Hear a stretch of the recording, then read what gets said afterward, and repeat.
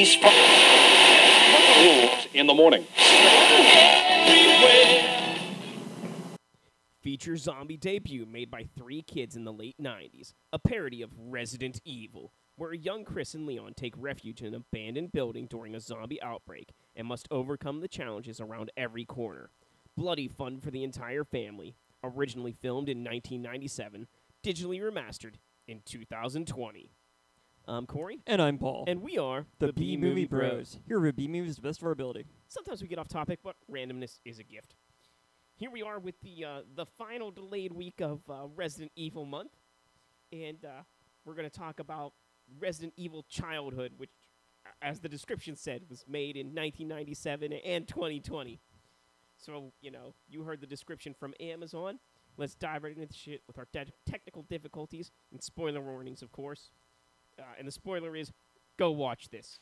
Do you want to start with the top or bottom? Let's start with the top, and keep in mind this movie was made by three kids, so you can't really judge it as, you can't judge it the same way you would judge a normal movie made by adults with film expertise. So, keep that in mind. Like kids, 10 and under, probably. Yeah. So, number 3 on my top is Grandpa Evil Umbrella Employee. He's just the best character. I mean, it's not like there's many characters, and they're all actually likable, but he just has so much fun in his portrayal. His evil laugh at the end really made the movie. Number 2, the kids seem to have a lot of fun making the movie. I mean, they're just enjoying what they enjoy, Resident Evil, but pretending to be part of it. And number 1, the spirit of Resident Evil is really alive in this.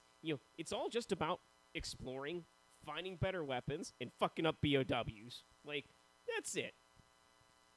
Number 3, there were a surprising amount of decent references to the first two games. They found weapons using the medallions and just certain things. I was surprised how creative some of it was.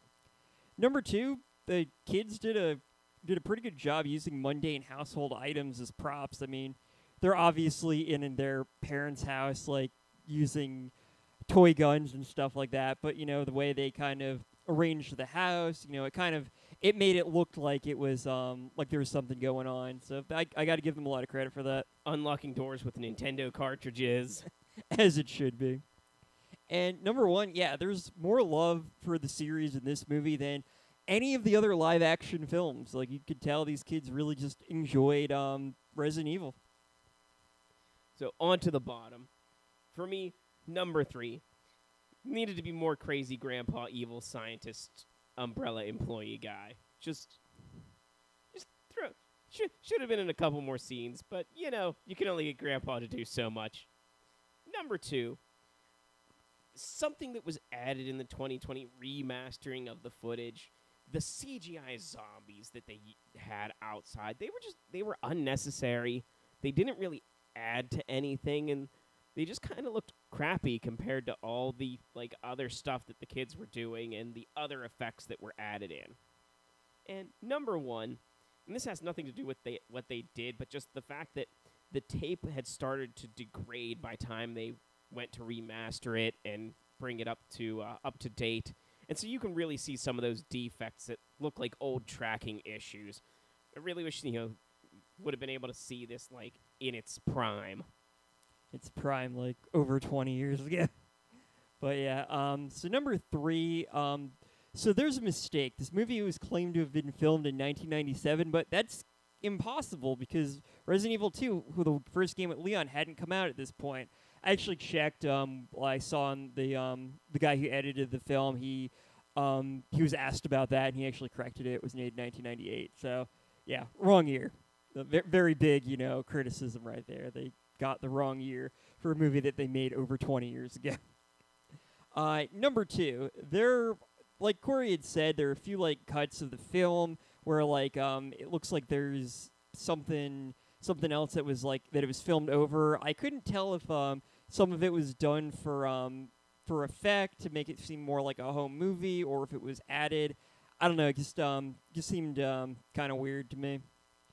And number one, yeah, some of the CGI zombies seemed a little necessary. Overall, I enjoyed the CGI stuff, especially the sound effects, which were from the Resident Evil games. But, yeah, it just seemed like the zombies were cheap, which was awesome, but they just, I don't know, it seemed like it was probably unnecessary. They took away from the atmosphere of the movie. Like, it was better with them just being like an ambiguous sound effect. Yeah, I do get, like, because there are some scenes where the kids are far away, and it would have just seemed like there was too much emptiness, but I don't know, I guess that would have probably been some of the charm. It didn't really detract too much, but it was one of those things where it would have been kind of cool to see it without it. Well, as this was actually the best movie in terms of truthness and the spirit of Resident Evil, it actually had the best dialogue of any of the Resident Evil movies we've watched this month. By far. So let's have ourselves a good old-fashioned quote war. Quote war. We'll quote this movie back and forth. You tell us who had the better quotes. We're going to let Paul get us started with, Ammo galore. aha, an electricity gun. Whoa, more ammo. Daddy's got a flamethrower. This bazooka is wedged in here. Sounded like an electricity sound coming from the stairs. Uh-oh, sounds like Umbrella's transporting the virus around or something. Ha ha ha ha! Ha ha ha! Too late. I've already turned in that false report showing that all this was an accident. Ha ha ha ha! That ends this episode's edition of Quote Wars. If you have a favorite quote from this film or anything else you'd like to say about it, please leave it in the comments below. It's time to give our final take. Remember, friends, our final take is a score on our shot scale. Our shot scales are of our scale 1 to 10, 1 being the best, 10 being the worst. How many shots do you need to get through this film? I gave it a 1 out of 10. I gave it a 2 out of 10. I mean, I would have given it a 0, but then it would have been, off scale. But, Resident Evil childhood is nothing more than innocent childhood fun. If you did any kind of pretend play, especially involving monsters or specifically Resident Evil, it embodies your childhood. Sure, there are flaws, but being made by a couple of kids in the late 90s, it's easily overlookable, the flaws of the time, and find nothing but joy in watching it.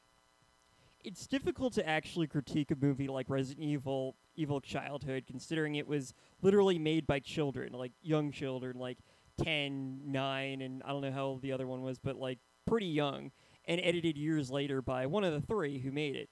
It's obviously not a work of art, but it's charming and was made with a lot of love for the series. The editing was overall well done, if not a little unnecessary at times. It's unironically better than every single other live-action Resident Evil movie ever made so far. There's more love and care for the iconic games in this movie that was made by 3 children than any of the Paul W.S. Anderson films or Welcome to Raccoon City. Therefore, it is the best of the live-action films by a huge margin, and it's technically the first time Leon and Chris teamed up, way before Resident Evil 6 came out. Well, we always have ways to drink away this flick. Drink away this flick, so come on and grab your drink. Let's drink away this flick. Bum, bum, bum, bum. We'll give some drinking games for this film, but remember, friends, drink responsibly. Number 1, every time Chris and Leon split up, take a drink. Number 2, every time something gets unlocked, take a drink. Number 3, whenever Chris and Leon change outfits, finish your drink. Number 4, anytime a weapon or ammo is found, take a drink. And of course, because it's Resident Evil month, every time someone mentions a virus, take a drink. Every time there's a CGI zombie on screen, take a drink. Every time you hear a sound effect from the Resident Evil games, take a drink. Every time you hear the names Leon or Chris, take a drink. And every time a door is unlocked, take a drink. And those are your ways to drink away this flick. If you have any thoughts about this movie or anything else Beamer related, leave us a comment either iTunes or SoundCloud. You can also email us, beamerbros@gmail.com, like us on Facebook at facebook.com, that's beamerbros. Follow us on Twitter at beamerbros, my personal Twitter at beamerpaul. Check out all of the content, including reviews, interviews, and chats, our website beamerbros.com. We have new shows each week. Want to help support the show? Consider donating for a PayPal or Patreon accounts. Links right below.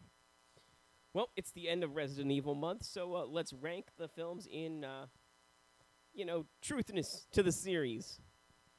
Number 4, Resident Evil Welcome to Raccoon City. It was supposed to be a love letter to the series and the fans, and it fucked up everything. Number 3, Resident Evil Retribution. Although, had some characters from the games, let's be honest. The Paul W.S. Anderson movies are just, how sexy can I dress my wife? Number 2, his wife is Mia Jovovich, by the way. Number 2, Resident Evil Death Island. Although, like, officially canon in the Resident Evil universe, it's just more over-the-top action and fan service of, like, let's bring these characters together than it is, like, actually, like, a good, truthful telling of a Resident Evil game. Number 1, Resident Evil Childhood. I mean, it just embodies the original games from the perspective of fans at the time, of childhood fans growing up and playing these and experiencing them for the first time. Yeah, this was a pretty easy list to make. Yeah, number 4, Welcome to Raccoon City. It destroyed my hopes of there ever being a good live-action film that was true to the Resident Evil games. It's probably never going to happen. I don't know how many more times they can screw it up. Number 3, Retribution. I mean, it was a Paul W.S. Anderson Resident Evil movie, so it was, not at all faithful to it, but it had its fun moments. Number 2, Death Island. I mean, it's a CGI Resident Evil movie. It was fun, over-the-top action. The plot was kind of dumb. The villain was even dumber. And overall, nothing of consequence happens. It reminds me of, like, the Revelation games where you can kind of skip them because nothing of relevance really happens, even if the second one was fun. And number 1, Resident Evil Childhood. It was a fun movie made by some kids who clearly loved the series, and just it kind of reminds you of your childhood when you you want to make a really big movie and all you've got is some cheap like family camera. It was nice. It was fun to watch. It was very wholesome. Worst mistake Resident Evil made was killing off Albert Wesker. Wesker. Well, we're going to take a short break, and we will be back in October with another edition of Cult Classics Month. So until that time, friends, be brave, be alive, and be back for more. 여러분의 박시인으로